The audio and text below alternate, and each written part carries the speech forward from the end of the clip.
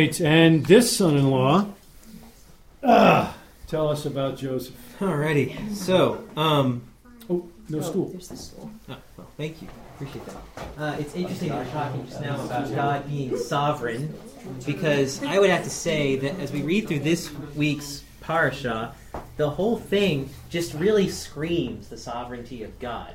And it's about the small details, the little things that you might not necessarily notice, things like moving to Alabama, or things, that might not seem quite as big in a life story.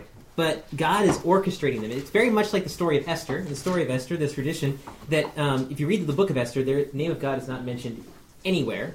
Most of you probably already know where I'm going with this. But the point of that is that God is hidden in the story, and he is orchestrating the events that happen behind the scenes. The exact same thing is happening here with Joseph. Time and time again, you will find details that seem almost irrelevant, and then later end up being very important. Along those lines, one of the things we also get emphasized in this portion is that if you want to be a righteous dude, you gotta be careful. Because the small things, the things that you might, it's wrong, but not so wrong, or so it seems, end up getting some people into some pretty big trouble, which we'll see pretty quickly here. Starting off in the very beginning of the portion, there's a couple of things that jump out to the sages right away. One of them is the very first word, which is Vayeshev.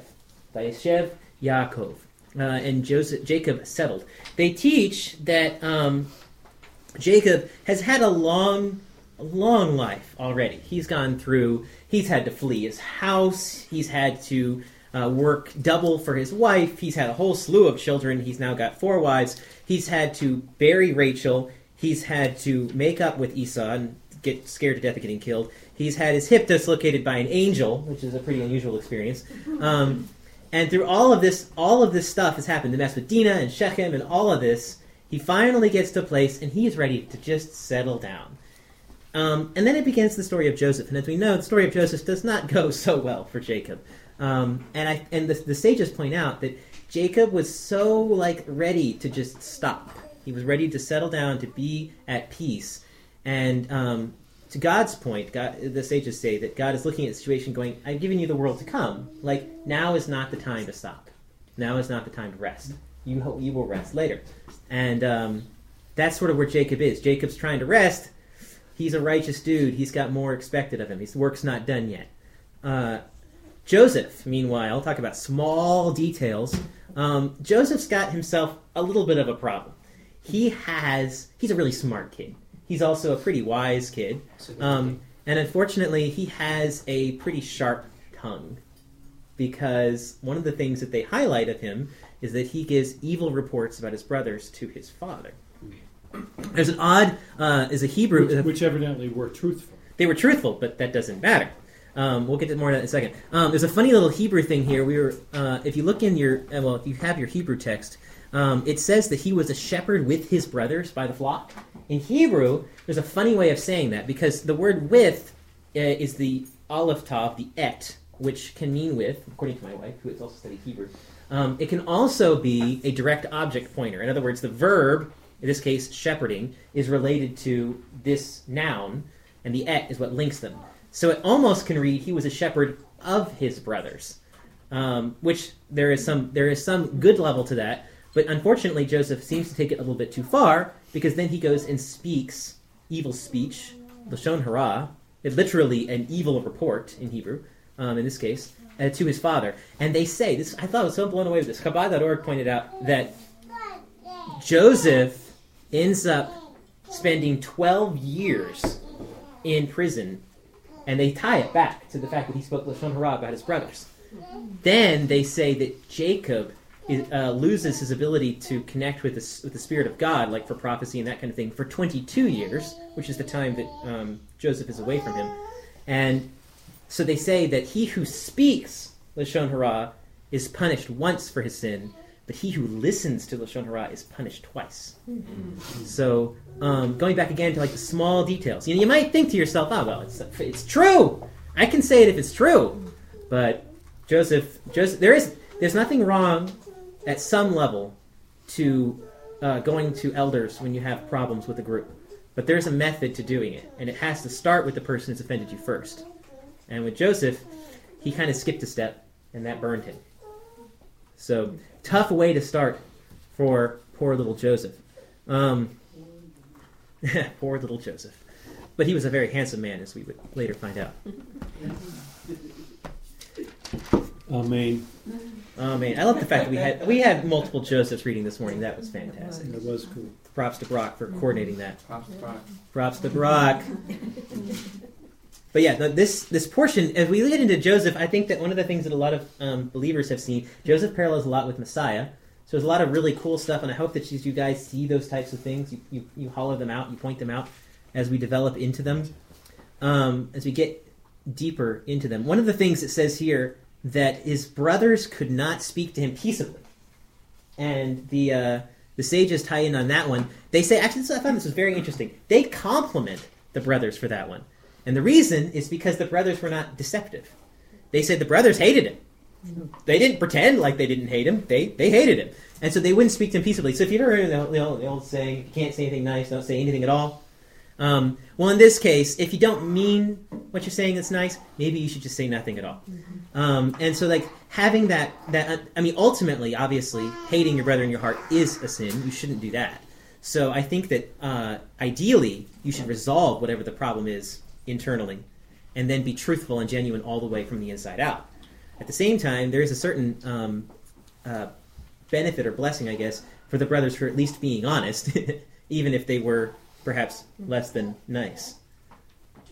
So we have to be careful about the things that we're saying.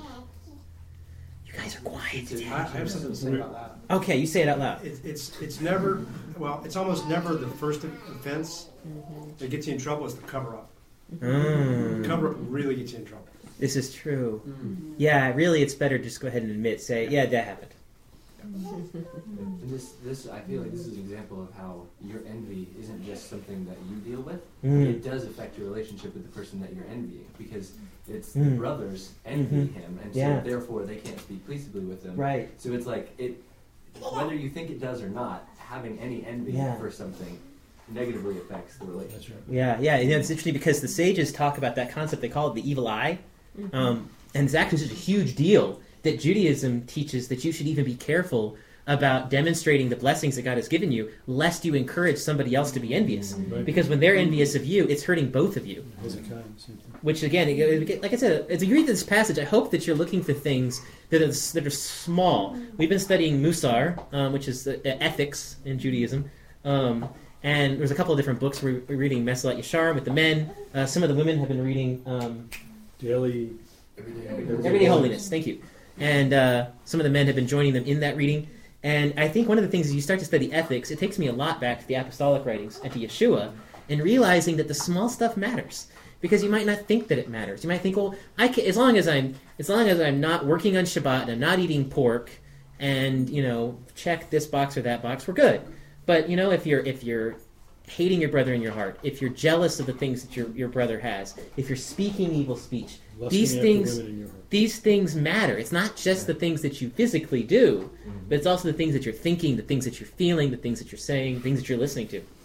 It's interesting that this week's Musar character trait in the everyday holiness was staying quiet. Silence. And you have to wonder why Joseph didn't. But if he was compelled to share these dreams, I had two things on the dreams that I wanted to share. One was I read from Likutei Sukkot from Torah Menachem. The other one was one we probably heard every year, but it bears repeating for those who haven't heard it. The second dream, the sun, the moon, and the 11 stars bow down to him.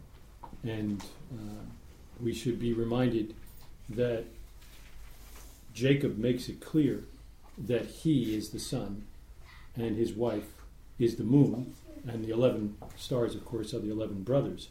But at this point, we should remember that the mother's dead. The mother has passed away. So we read the little things again in here shows us that Jacob is recognizing and affirming the resurrection. That at some point in time, he and his wife, who has already passed away, and the 11 brothers will bow down to Joseph. And then the other thing was the parallel between the dreams.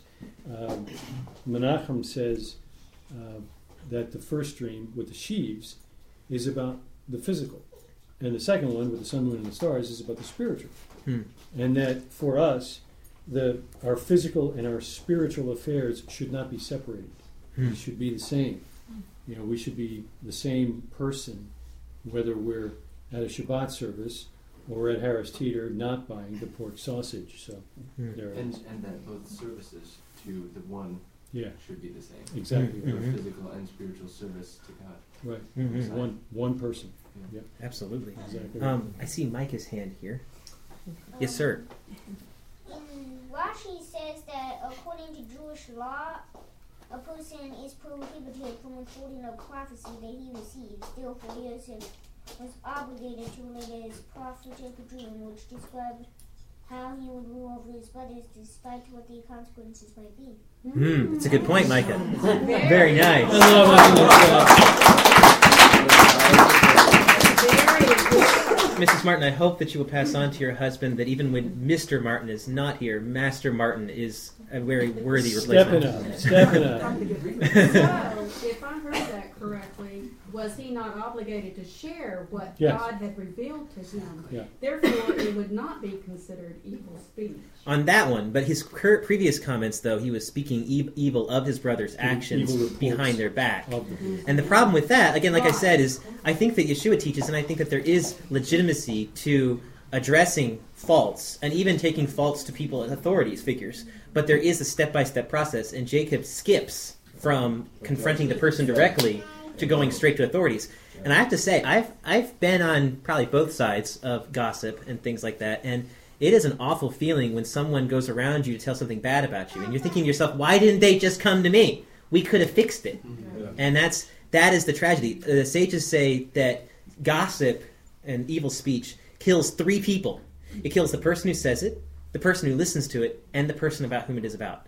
So, I mean, it's a really dangerous thing. It does a lot of damage. So, I think that's when we talk about evil speech. You're right. The dream thing, I think that, there's maybe some legitimacy to Joseph sharing those. But I think that the problem was that Joseph had spoken evil before, and that is what he gets punished for, is the way that he was commenting previously. Yes, sir. And you look at like the trust issue in there too, because being with his brothers, they probably were like, "Oh, he's our brother." Da, da, da, da. They didn't mind doing these things in front of him. They didn't know he would go back. Oh, you know what I mean? So like they're trusting him, and then they feel betrayed. By I think they would have respected him more had he, like you said, gone to them. Like taught by Yeshua, gone to them and said, "Hey guys, look, Father wouldn't approve of this. You shouldn't be doing this. You said he's watching the flock. Why are you out here, doing whatever?" Yeah, you know what I'm saying? So, and then, but on the other hand, with Jacob, showing so much favoritism towards Joseph in front of the brothers as well. Right. You have the brothers looking at this and getting jealous. Now, there's no reason they should be for them being jealous. Right. You know what I'm saying? But there's some things that you can feed, especially if you see the weakness of others, where he could have just kind of chilled on what he was doing with Joseph. Absolutely, you're right. Again, it gets back to the small stuff. It says in the brothers, they said they hated Joseph in their heart. They hated Joseph, and that was a problem. We see in Leviticus, it specifically says, "Thou shalt not hate thy brother in your heart." And they teach, actually, that the second temple the first temple was destroyed for idolatry, and because of, not just idolatry, but also the main thing was the not keeping the sabbatical year. That's the 70 years. But then the second temple generation was so much godlier than the first temple generation. They were the Pharisees and the groups were trying to get back to keeping the Torah completely. And yet, the second temple was also destroyed. Why was the second temple destroyed? For baseless hatred. So I'm just going to say it right now. If any of you guys, and I don't think this is true of any of us, but if any of you guys have an issue with somebody for no reason at all, and it's like, okay, if you got an issue with somebody because something they did to you, that'd be something to talk about. Let's work this one out. If you got an issue with somebody for no reason at all, you better get that one right. That's a big deal, because that's a really big deal to God. I mean, as Yeshua said, going back again to Musar, he says, if you hate your brother in your heart, it's like committing murder. So, pretty intense stuff. Oh, yes, Lori. Oh, and then I see Marianne in the back, too. Kind of tagging on what you just said about the exile. It's kind of a different take on that, which is interesting. Egypt's involved in both of those because, well, it's not really Egypt, but I don't know if anyone's heard of Ariel Cohen Oloro. He's an Orthodox, not a rabbi, but he's like a upper there, like Hasidic guy in Jerusalem, and somehow through whatever he's come to like understand and know about Yeshua. And Gematria. yeah, and he's like a Gematria master, and I haven't watched a ton about him yet, but one little video I did watch is by the way, he's very outspoken about Yeshua, and he's very very well respected around Jerusalem, and so a lot of people like listen to him and say, okay, normally if anyone mentions this guy, they use the curse word, then we just whatever. But this guy we listen to. So that said, he had an interesting take on the exile too, because he said, for what. Sorry. I want myself. It's good. Two. Yeah. One doesn't cry. Yeah. He said, where am I going here? He said for the brothers selling Joseph, they were all exiled to Egypt. And he said for us selling the son of Joseph, we were exiled out of the land too. He drew a parallel between that too. That's an interesting thought. That's interesting. Yeah, cool. Marianne. I'm at an age where I really don't care that much anymore about, gossip about me or something. Oh, there we go. And I wondered about, let's see, Jacob's favoritism towards Joseph that contributed, not that it excuses envy or anything like that. I think there might have been something there too. Yeah, I think Jacob definitely makes some mistakes there. We get back to the Torah. The Torah teaches that, the son you're supposed to honor with the firstborn blessing was the actual firstborn, whether you love the wife more or less or not. And I think that Jacob has an error there. And like I said before, I think this is one of the things we need to be. I hope that we remember. These are small details. Like in the big line of things, Jacob is a super righteous dude. And that's part of why God holds him to such a high standard, and why he and Joseph and the brothers, who are also considered very righteous by the sages, all get held to these high standards. They get punished for what seems like small things because they know better. It's like Yeshua says, if to whom much is given, much is required. So I think that's also true for us. Those of us who study in this room, this is an amazing room. I mean, I have never in my entire life been surrounded by so many men who care about God. And I've never in my entire life been surrounded by so many people that can get up and deliver a lesson or can give a sermon or can lead a group or whatever. And that means that we have a lot of responsibility. We have a lot going for us, but that also means that we have a lot to do. So I think one of the things as we kind of move forward here, it says that it says Israel sends Joseph. And the Israel name is interesting because Israel is oftentimes associated with the God's divine plan. It's this is the way it's supposed to be. And Israel's one who sends Joseph to go to looking for his brothers. So the sages grab in on this and they're like, okay, see, this was intentional. This is God's plan. And actually, they even go so far as to say that when he's wandering around Shechem, he can't find his brothers. The man he meets is actually an angel. And the angel is telling him, what are you looking for? And he says, looking for my brothers. And he says, they're over here. Now, if you think about that, what's going to happen? We know what's going to happen next. His brother's going to find him. They're going to throw him in a pit. They're eventually going to sell him. We have basically a decade and a half of Joseph's life is going to be awful because of these next set of events. And yet God is intentionally orchestrating them on purpose. There's a chance it won't happen. Joseph's wandering around Shechem. He can't find his brothers anywhere. He could have just walked back home and the whole thing would have never happened. But what do we learn by the end of the story? Joseph says, what you intended for evil, God intended for good. I was sent here for the saving of your households. In other words, God's got a plan all the time, and the smallest details are being divinely orchestrated for us. Yes, sir. I just want to make sure everybody understood what your opening comment there was, that it used Israel rather than Jacob. Oh, right. He's the only guy that uses the other name. Right. Most people that are renamed Big That's flip. it. Yeah. Abraham is always Abraham. Sarai is always Sarah, kind of thing. Right. But he is one or the other. And to your point, depending on whether it's him or a prophetic kind of deal. So. Right. Exactly. The angel thing was really helpful because I just remember each time coming across this being like, how did he know who his brothers were? Or how did he know where they went? It said, I think the ArtScroll translation where he was like blundering or something like that. But now that actually does make sense, that he was a messenger sent specifically to direct Joseph to the right place. 11 guys, a lot of sheep. I know who you're talking about. Right. Yeah, right. Exactly. Yeah, very true. Did I see a hand? Kofi was sharing something last night, so unfortunately I don't remember the actual name, the source, but he was, along the same lines, he was saying, whenever lots of bad things happen in your life and then something kind of good happens, it's a sign that God's in control. Like, like, okay, so Joseph gets thrown in a pit, that's bad, and they leave him to die, that's bad. He gets sold, that's pretty bad. But instead of being all sorts of crazy nastiness they could have been carrying, it was sweet spices and fragrance. That's pretty good. Like, yeah.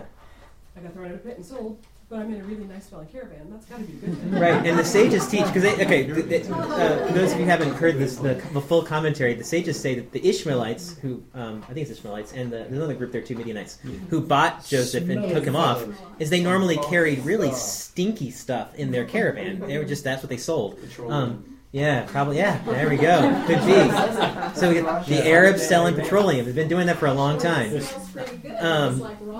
So it smelled stinky normally. And then this time they were carrying perfumes. And so to Rebecca's point, God was emphasizing to Joseph, hey, don't worry. I'm in charge. I'm going to take care of the details. I remember one time when I was in Israel, I had my apartment broken into, which if you've ever been robbed, it's a horrific feeling. You're very confused. You feel violated, and you feel very uncertain. Things like your security is just gone. And I remember how shocked and horrified I was. But it was so cool because what really helped me was seeing the small things that God protected. I had backed up my entire laptop, which was stolen, into my external hard drive, and whoever broke in had picked up the hard drive and then thought second of it and just left it on the floor, which was amazing to me because it's a multi-$100 piece of electronic equipment. This is back in the day when those were more expensive than they are now. And so it's like I was surprised that they didn't take it with them. And I really saw that as kind of like, like a Job kind of thing. God's like, okay, here you can go, but no further.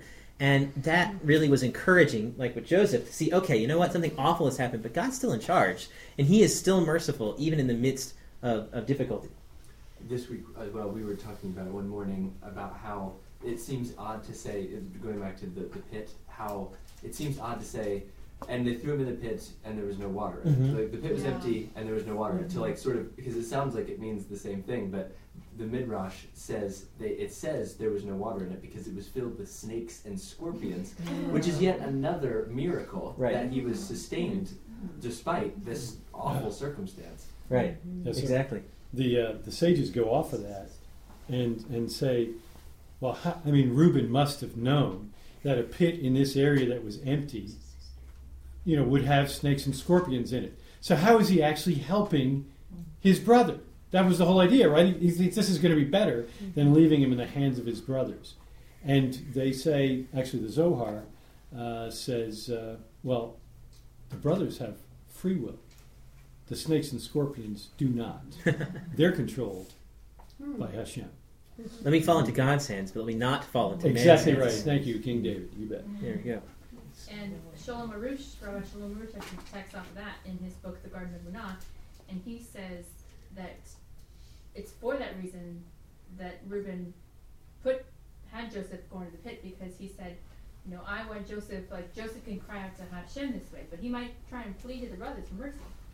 But the brothers aren't in control. They have their free will to choose, but ultimately God's in control. So if he's pleading to the brothers, that was not going to do any good. He needs to cry out to God. Right. That God would redeem him. So that was part of his whole little lesson, reading through the book again. It's really good. About, everything that happens to us in life is a stick in the hand of God. Right. And so we shouldn't appeal to the stick.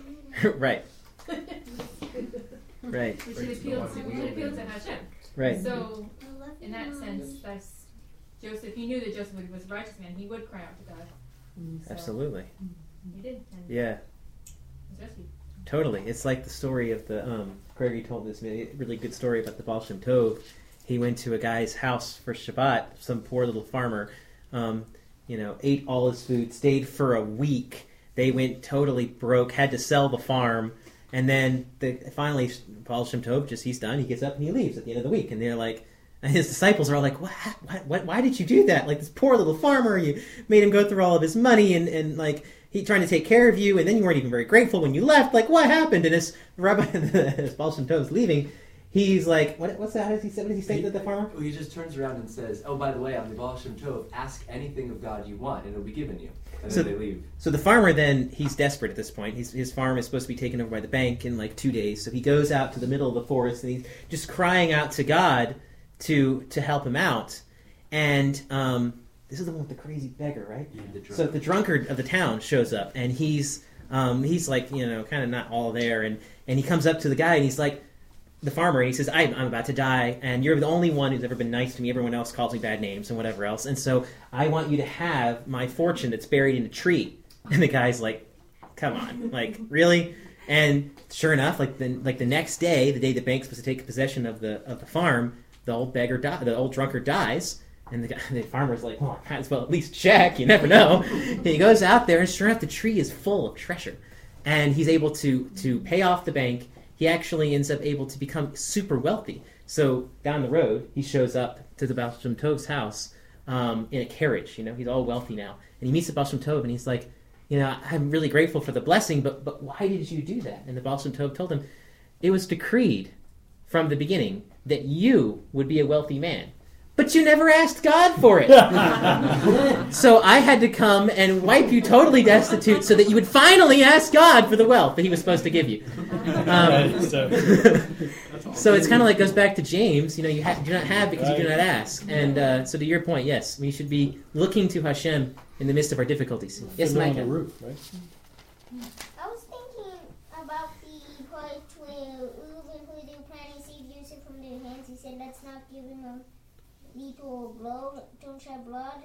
Reuben said to them, throw him into this pit that's in the desert, but don't lay hand upon him. Well, in the commentary, Rashi says that Reuben said that because he knew that Yaakov would hold him responsible for Joseph's death. Yeah, brothers got to care for each other. Yeah, especially the oldest one. The oldest one's kind of a big deal. It's interesting because talk about small details and God punishing you. I think I read somewhere recently that Shimon is the one who throws Joseph into the pit. And so in return, Shimon is also thrown into a pit later in life. Yep. In fact, earlier we read, it's funny because you read that it says these are the generations of Jacob, and the next word is Joseph. They say that Jacob and Joseph were also very much paralleled, and they had the Chabad.org had 40 different things that lined up between them. The funniest ones to me was that Jacob's father-in-law was blessed on his account, and Joseph, who according to tradition marries the daughter of Potiphar, his father-in-law was blessed on his account. And at the end of his life, or the beginning of his life, Jacob cared for Joseph for 17 years, and at the end of his life, Joseph cared for Jacob for 17 years. So there's a lot of interesting parallels there. But again, going back to those details, that God is in charge of the details. Another measure for measure thing was Jacob deceived his father with a goat in a garment. He gets deceived. Exactly. He gets deceived because they use a goat's blood to put on Jacob's clothes. And they deceive him. And then it even goes so far as to say, it's a goat that is the exchange that he's going to give Tamar. Right. So Judah ends up getting deceived with a goat. So it's just measure for measure down the line. Yeah, exactly. That goes back again to those small stuff, because if you look at, according to, I think I've heard one of the tradition about the garment. The garment is actually the same garment that Esau had worn, that is Jacob, what he's wearing when he deceives Isaac. Because the garment that they dipped in the blood, the garment that Jacob gave his son, is the same garment that he wore to deceive his father. Because Esau had stolen it from... Because according to one tradition, Esau gets the garment from Nimrod. Right. The garment was originally the one that God clothed Adam with. And Nimrod, who is post-Noah, he's the overlord of the day, he acquires it. Esau kills him as a hunter, because Esau is also a hunter, and Esau takes it. Well, then later Jacob ends up with it, and so on and so forth. You know, amazingly It's enough, kind of I a have that superhero same- story. I have that same cloak right now in my it's astonishing. But anyway, Johnny, I'm good job. wrong, but I thought it said that he made it. Well, that could, yeah. Yeah. That's Well, probably Didn't more the true. scripture say he made it? Well, I did notice that was, I don't know what the whole story is there, but anyway. I'm just asking. It does say that. Remember that. It does say that. Maybe he Okay. enriched But it could be an Maybe he expression. added a fringe. He may have added a fringe to it. Right, there we You go. put tzitzit on it. Because it's incomplete prior to that. Johnny's been Johnny, yes, sir. On this whole topic of measure for measure, I really sort of appreciated when the brothers are sort of sitting around a campfire, if you will, and they're, as it were, Joseph's down in the hole, and they're discussing what to do with the guy, and you know, maybe we shouldn't kill him, and maybe we should kill him, and blah blah blah blah. All this is going on. Well, while they're basically sitting around eating, well, what happens later? You know, Joseph, this is returned upon them when, you know, their fate is basically being decided, basically at a meal, when he brings them into into the Egypt, and so there's just this whole portion that's just one of the coolest examples I thought, how their fate is being decided over a meal, as it were, while Joseph's was previously by them, and this whole portion is filled with measure for measure things. It's wonderful. It really is. And as you get into the story of Judah and Tamar, you mentioned the goat and whatnot. Then the same language, of course, is parallel, because they come to Jacob and says, "See, if you please, this is your son's garment." And then later, Tamar gives the exact same language back to Judah. "See, if you please, whose are these?" And that actually, it really, you can see it. Judah's a different guy there. God is so good because God puts things in our lives, and the goal is always repentance. Going back to Shlomo Arush, the point is never that God's trying to beat you up for your sins. The point is always to get you to repent. So when Tamar confronts Judah, and they have this event in Judah's life, you can see he's a completely different man after that. He immediately recognizes Tamar's justness in the cause, right, and acknowledges the situation there and does what he's supposed to do. But then later on, he's the hero at the end of the story, which we'll see in the upcoming parashot. He's the one who puts himself on the line. While Judah was probably trying to save Joseph earlier, he wasn't willing to throw himself out there. He kind of went with a creative but not so good way of saving Joseph. So now we see that he is really stepping up, and that makes him worthy to be the forebearer of the leading tribe of the tribes of Israel. Yes, sir. I think it's important for us, coming out of a traditional expression of Christianity, where oftentimes we hear that the sages are, destined for hell, they don't trust in Messiah, and so on.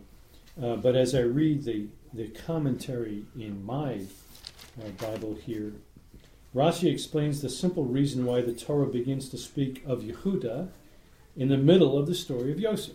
But why would that be?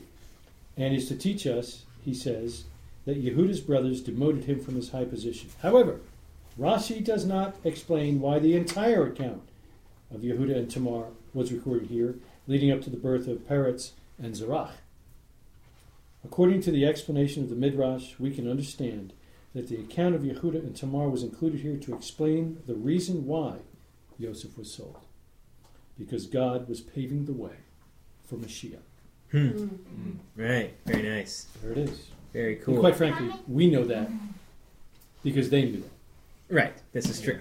Yes, sir. Right before the story with Judah and Tamar, it talked about how Jacob refused to be comforted, and this period of mourning for him. And this week, I felt like specifically there was several things on Chabad from the Midrash that just helped explain so much for me. And because that's odd. Like, we know that grief should have an end. A lot of times, especially when Joseph dies, right? They grieve for a certain period of time, and that's it. Like, even Judaism understands that. But it doesn't seem like there's an end here. And the Midrash says that's because when a person does actually die that's close to you, God will send comfort.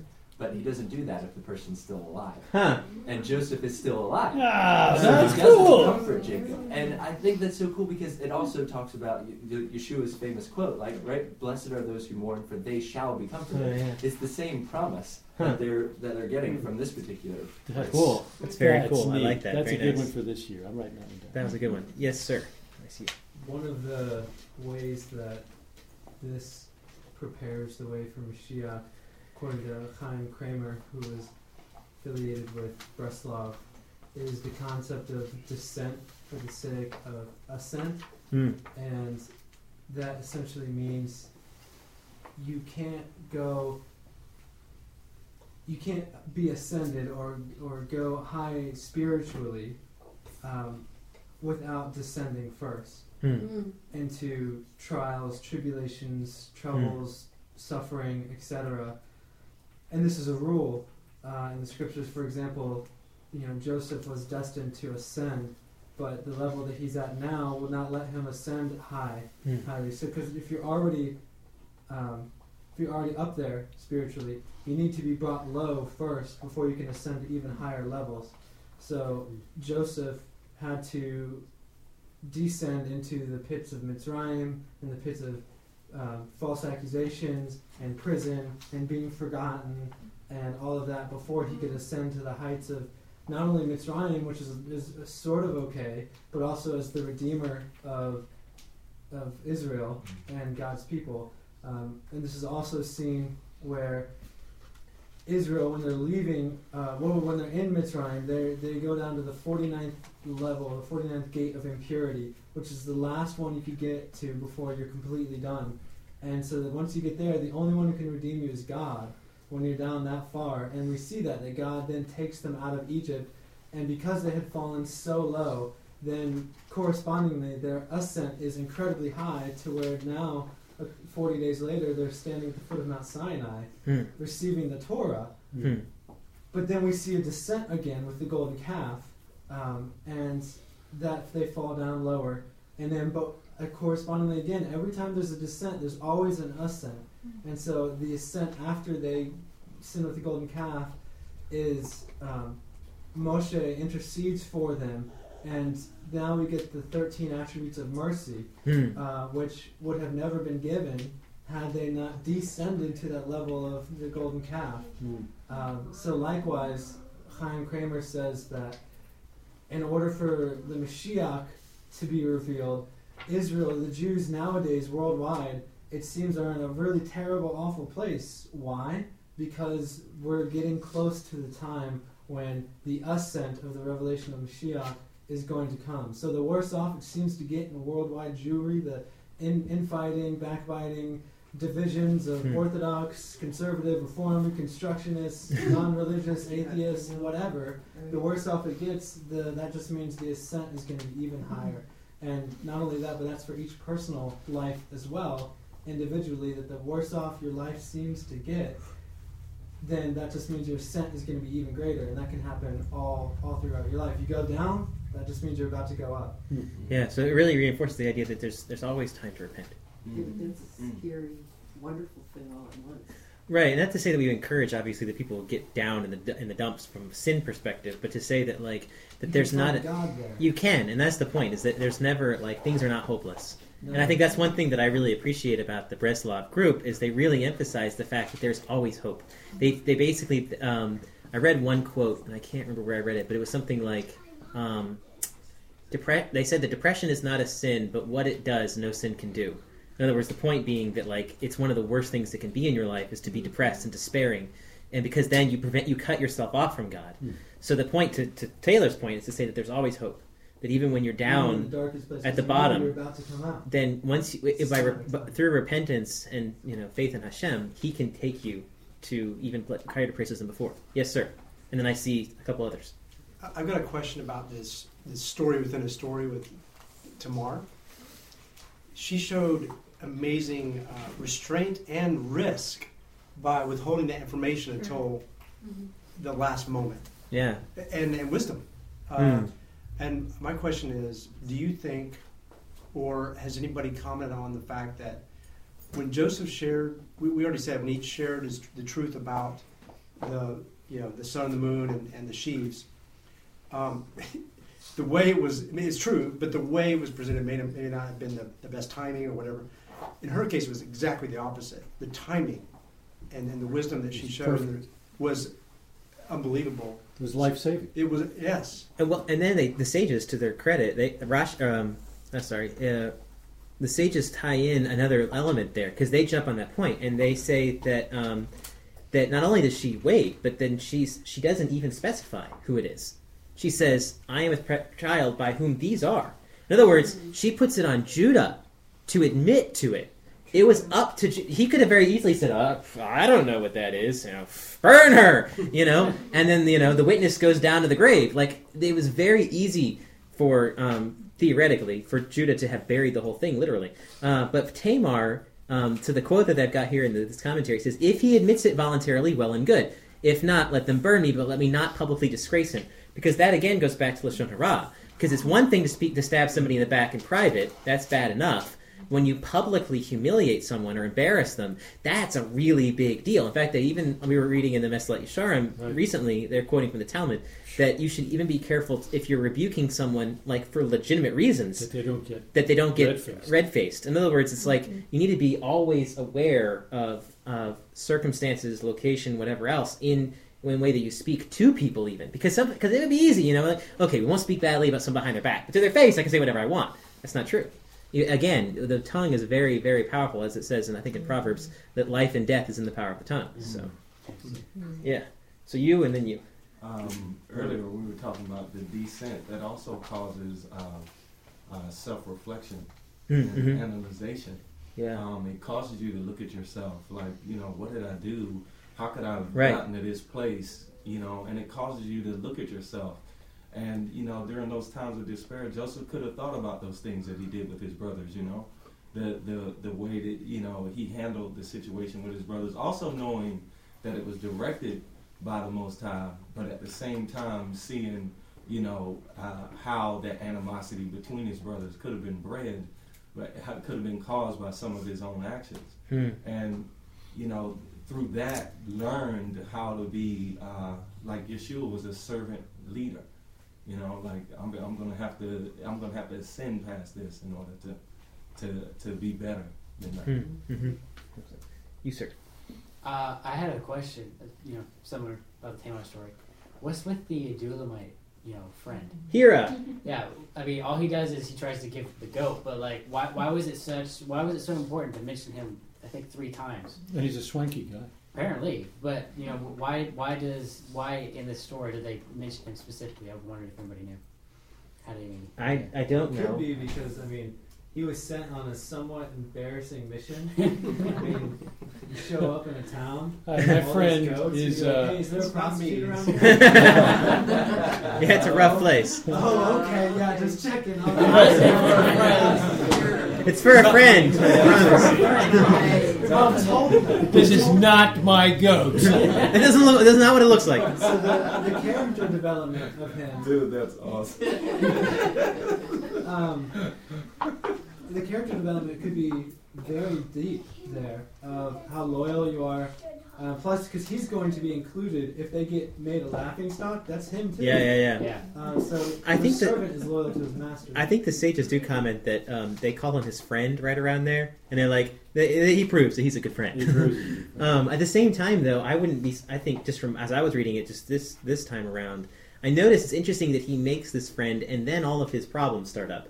Which, not to critique it here necessarily and unnecessarily, but it did make me wonder. Like, he's making a friend with what appears to be a pagan Canaanite, and it's like, maybe that wasn't the best choice of friends, because then he gets married to someone who has birth to at least 2 kids who turned out pretty bad.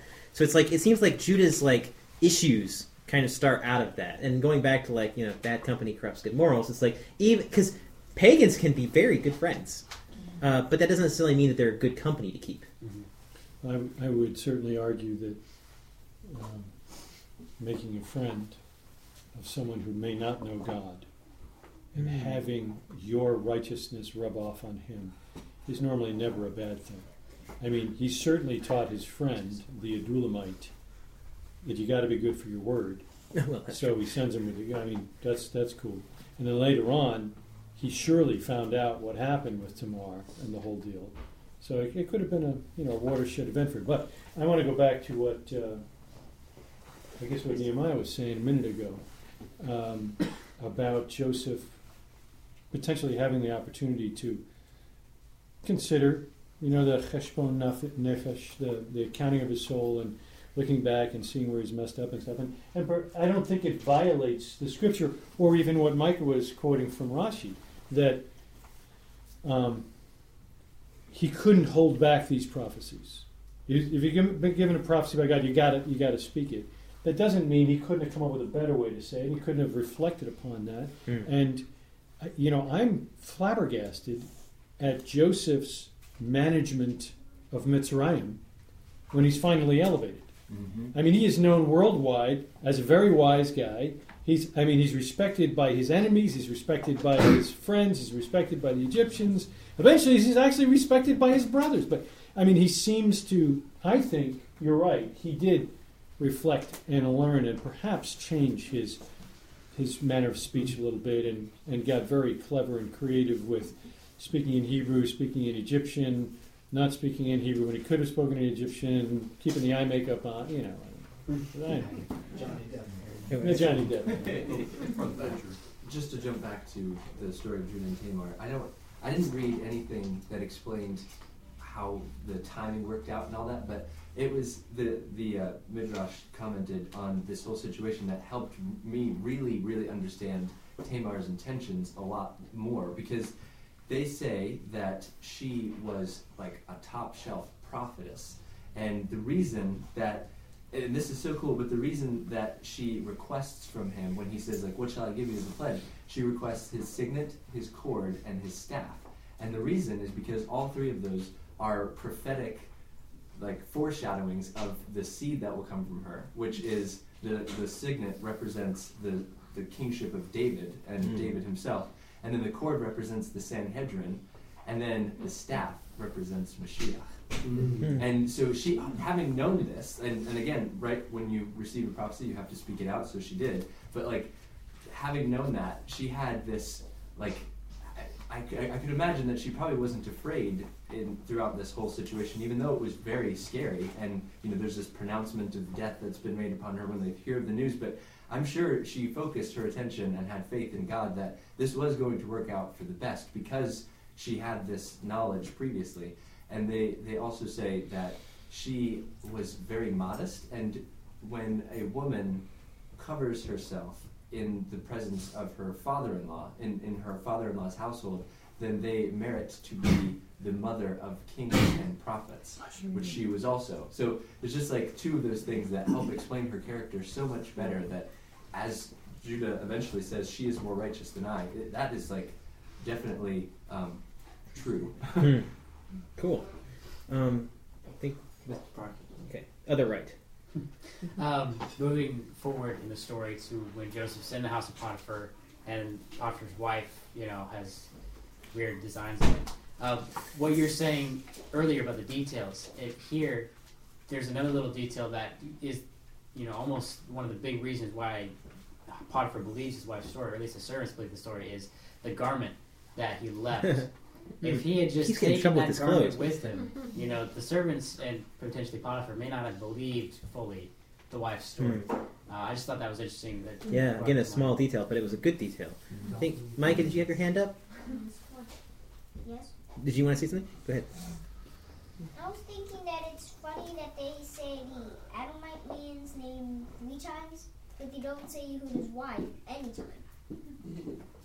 Oh, you're right. Yeah, that is interesting. Judah's wife. Her name is not mentioned. No, it says that's her father-in-law, or her father, Shua. Good point. Shua's daughter. My mom had her hand up. This morning, Dad and Judah and I were discussing all this, and I'm trying to remember which sage he was quoting, but he was saying that Tamar was given the prophecy that she would be the mother of the line of the Messiah, and that she was a righteous woman, and that what she did, because in the version he was reading, they say because of Levite law, was why she was supposed to marry the brothers, which obviously we know had not come about yet. And based on Levite law, she shouldn't have had relations with her father-in-law. That all that got twisted, much like the fact that later on Ruth's a Moabite. I mean, we've got all kinds of mess that goes on. Daddy went through and explained, the 4 women in the Messiah's line. But that Tamar, she saved herself from any other as she waited for the youngest son. And then after she had relations with Judah, she never had relations again. And it was to fulfill just that giving of the one that would be of the line of Messiah. Yeah, pretty intense. Okay. So back to Nehemiah's point about Joseph making a repentance and stuff about his former deeds, because the Midrash has this really cool quote in it that says something like, the tribes were all busy when Joseph was sold into slavery. And they say Joseph was busy fasting and praying over his sins because he's being punished for something. And the tribes, or Reuben is fasting and praying over his sin. And Jacob is fasting and praying over the loss of Joseph. And Jacob. And then Judah is busy looking for a wife. And God is busy creating the light of Mashiach. And so this idea of Tamar with Mashiach and stuff like that, it's the first time in the Torah where you get the word for a guarantee. And the commentary is all about how Mashiach is the guarantee for the world. And how those 3 items, they all point to Mashiach. They all point to almost like a perfection of a man. Those are the 3 areas a man falls with most. I think it's, I know one of them's evil speech, one of them's like immorality, and I don't remember what the other one is, but they jealousy. Theft? What was that? Jealousy? I don't know. Or theft. Theft was the other. Theft. That's like charm is theft. This is like covetousness. Sure, right. And so they all point to that. Like the seal will be like the seal of holiness for immorality. The cloak is like a cloak of honor, so you honor your friends instead of speaking against them. And the staff represents the staff of Moses, which is the staff of faith. Stuff like that. But yeah, all points to Messiah. She asks Judah for his guarantee, but it's really like asking Judah for Mashiach. Cool. Very cool. Yes.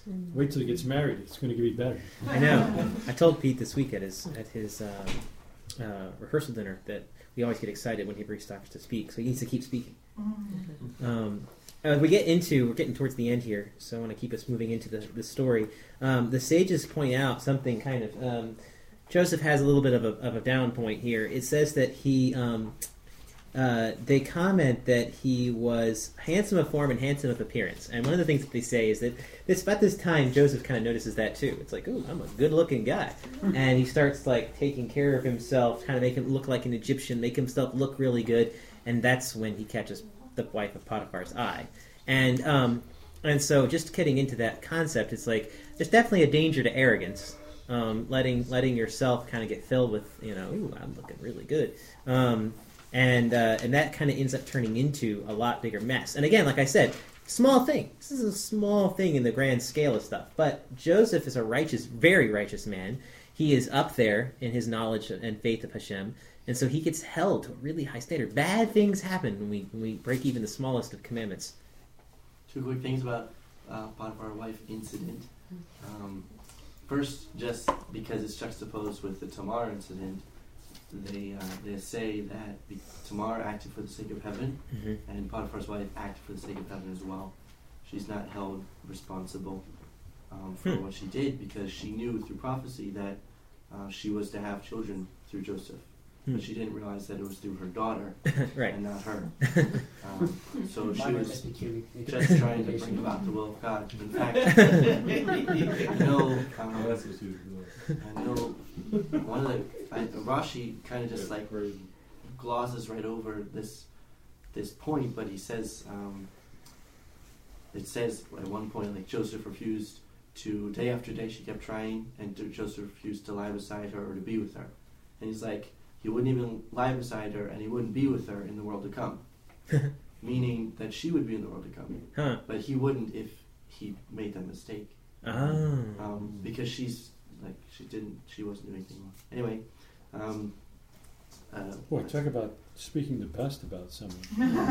That's the first time I've heard that about Potiphar's wife. But it's interesting you brought up the looking good thing, because they say like he started curling his hair and everything, seeing that it looked good, and so then the wife started making advances, and then he leaves his garment when he runs away from her, and they make a correlation between that, because he started off like worried about his appearance, and then that brought him into a huge test, and the only way that he ended up getting away from that test was not caring about his appearance anymore. Nachman especially makes a very big point about not caring about the clothes you wear, basically.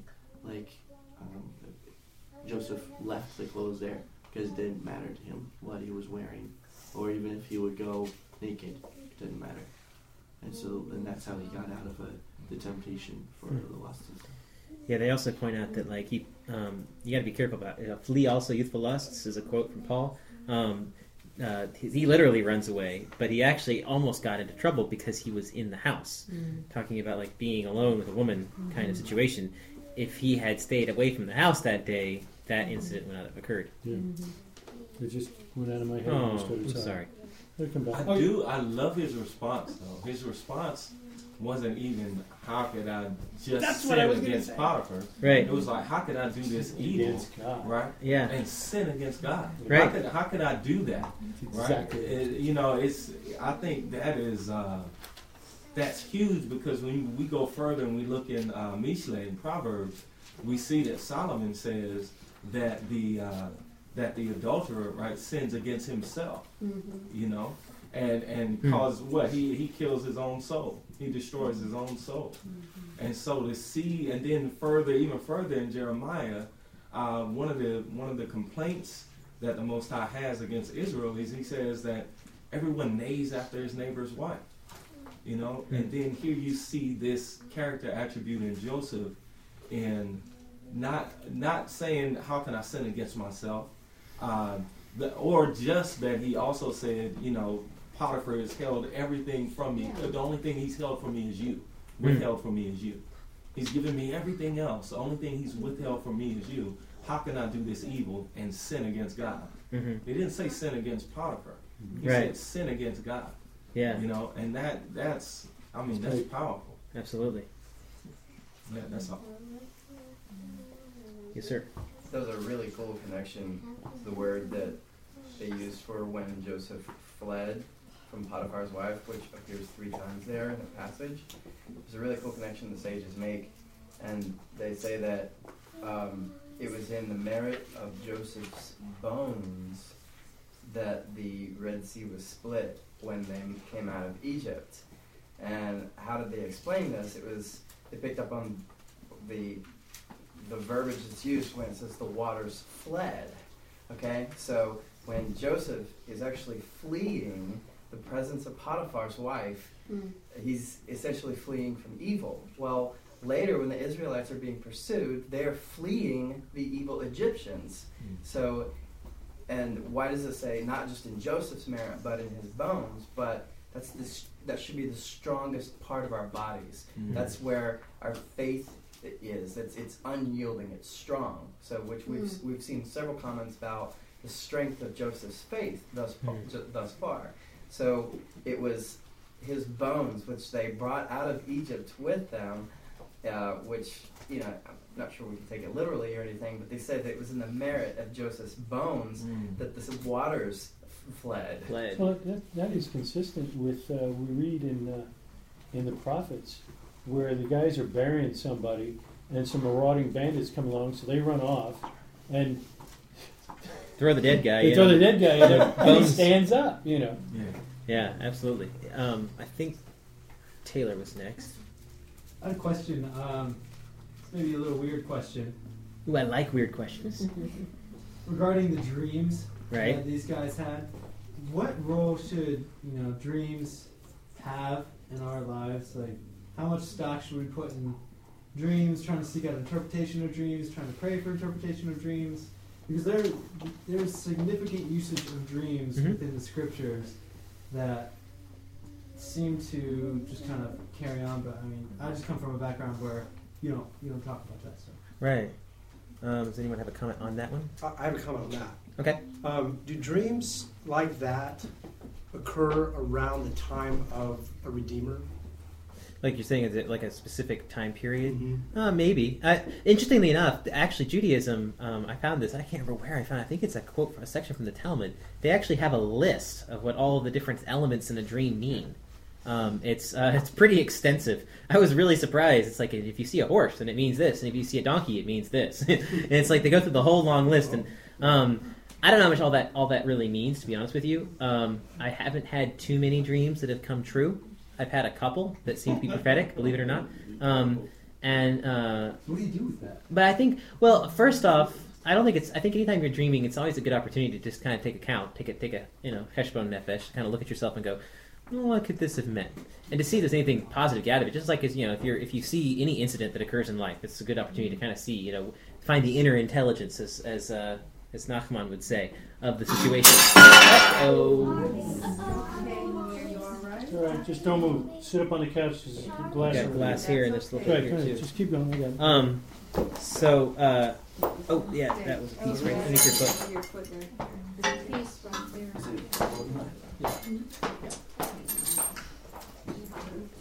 So I think the dreams do have potential for relevance. It does. I don't think it hurts to look into them. Yeah. I think the danger would be certainly to.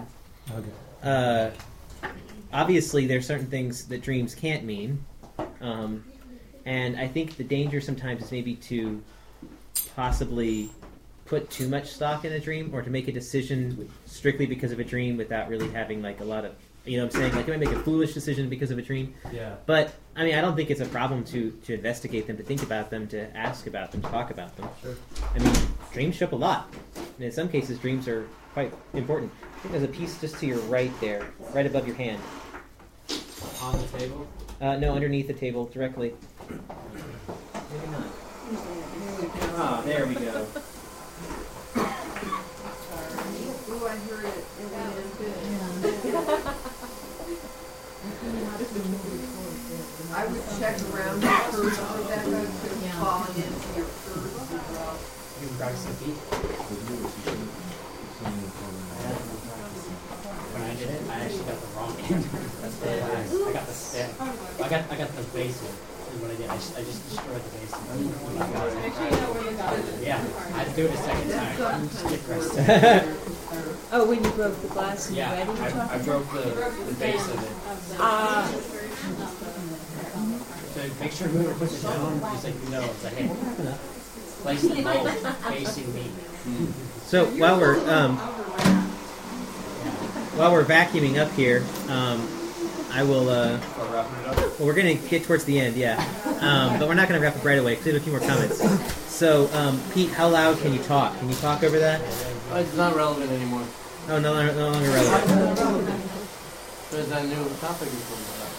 Yep. The new topic is about dreams. Okay. Overlapping does happen. Well, I was thinking about that too. one of the funniest things to me is the fact that we've got the three officers in Egypt we have right here are the cupbearer, the baker, and the butcher, which to me sounds like Pharaoh was really into his sandwiches. The cold beverage on the side. His sandwiches. Well, I wondered why the chief of the butchers was over in prison. Makes you wonder what he was butchering, doesn't it? Yeah.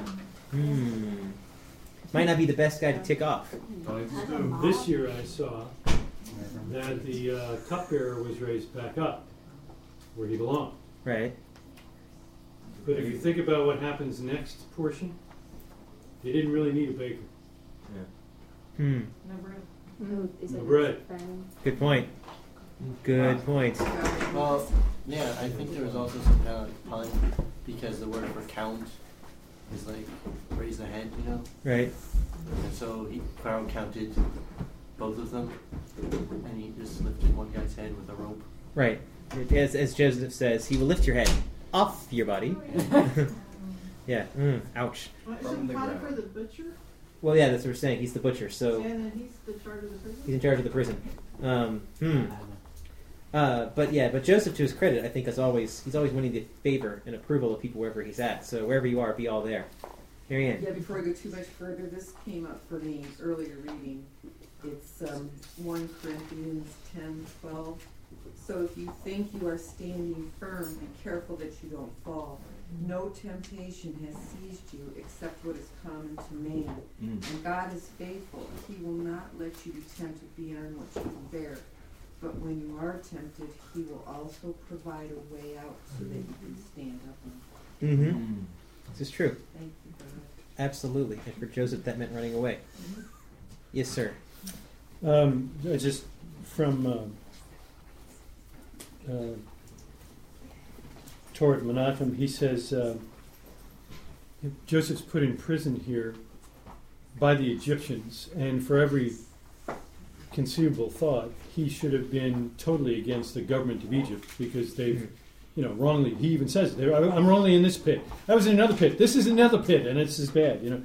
He says, but Joseph did the very opposite. Not only did he bear no grudge against Pharaoh's ministers, who were key members of the corrupt regime that has wrongfully imprisoned him, but he took an active interest in their welfare. Mm-hmm. In fact, he was even sensitive enough to notice that they had been troubled by their dreams and inquired, "Why do your faces look so down today?" Mm-hmm. Here it is. In hindsight, we see that from this single act of kindness, Joseph was eventually saved, leading him to save the entire Egyptian people from starvation. Jeremiah says that you should pray for the city in which you dwell, and he's saying that to the Israelites in exile in Babylon, That's right. who was the nation that conquered them. So not exactly what you'd like, exactly, and yet you should still pray for them. That's exactly. That's a good point for us too. Yes, sir. And on the last part there, that says, he asked for a good report when they went to see Pharaoh. Rashi actually ended up saying that it's probably not a good idea because it was as if he put his trust in the two of them, for which he had to stay another 2 years in prison. But I thought it was cool because he quotes from the Psalm 40 verse 5 and says, "Fortunate is the man who places his trust in God and does not turn to the arrogant," which is a perfect psalm in that case. Right. Good point. That's a very good point. I love the very end of this chapter. It says that, speaking of the chamber of the cupbearers, he did not remember Joseph, but he forgot him. The sages, and they had a really cool spin on this verse, because I feel like this is a down point for Joseph. It's like, oh man. But the sages immediately came and they said, he forgot him, as in the cupbearer forgot him. But God did not forget him. And one of the things that we see, Joseph is really cool with God remembering him, because Joseph learns from this experience, because at the end of his life, Joseph tells his brothers that you are going to go into slavery here, but God will remember you. And that becomes the key word, the secret code, that when Moses comes back later, he says, God has remembered you. God has visited you. That language is the same that Joseph had said, which I think he's getting from here, because he remembers that God remembered him, which is pretty cool. So, final comments. Doesn't he say, "Remember to take my bones with you when I leave"? Oh, yeah. He does. Don't forget me this time. Don't forget me. Remember my book. Like how you just brought up Moses, I think it's funny how it's also similar. Joseph's story is the Moses story. Absolutely. Because you have Joseph who's at a high point with Jacob as far as over his other brothers. Then he goes through that low point, and then he ascends to this point of leadership. And Moshe is in leadership with Egypt. Goes through the low point through the wilderness and, becomes a shepherd, learns servitude, and then comes back. And he's ascended to this high point of leadership where he's leading, billions of people through the desert, And I think it's so, and, that's also kind of a story of redemption. Absolutely. I like him even though he has weird hair.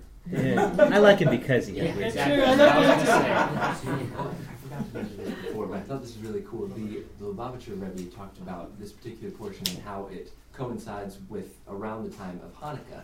And he had a really cool practical point for all of us in that he had pointed out that it said that Judah went up to Timnah, but then it was saying how Timnah is a great example of life, because you either go up to it, or as Samson later on in Judges, you go down to Timnah, this place. And so he says this we know is very similar to around the time of Hanukkah. It's just like how when you light the first candle on the first night of Hanukkah, you did everything great. Like you fulfilled the utmost of that mitzvah. But if you only lit one candle on the second night of Hanukkah, you're actually like going backwards. And like for every night that you miss, you're still doing like that one mitzvah, but it was only applicable for that particular time. Like you need to keep increasing. So it's in life you are always either ascending and taking a step forward in your service of Hashem, or you're taking a step backwards. Good counsel. Good point. Very good. That's a really good point. I think it's a really good point to end on. Unless someone has like a really cool thing, the fire is burning in their belly. Okay. In that case, can you close us out as the proud grandfather of two more grandchildren? Two more. Praise God. Good Father, we thank you for your grace in our lives. We thank you for Mashiach, for the examples and foreshadowing of Mashiach in the Scriptures as we read. Father, you've protected your people down through the ages, and as we approach Hanukkah, we remember the dedication that you expect from us. Father, I pray that this Hanukkah, we would rededicate ourselves, we would remember those that fought and prevailed because of your grace. We thank you, Father, for today. For the rest, we hope and pray that it is acceptable in your sight, and pray that as each family goes their way, that Havdalah will bring a great and wonderful week ahead as we look forward to the wedding in the middle of the week. And we pray these things, B'Shem Yeshua HaMashiach Adonenu, in the name of Yeshua the Messiah and our Lord, and all God's people said. Amen.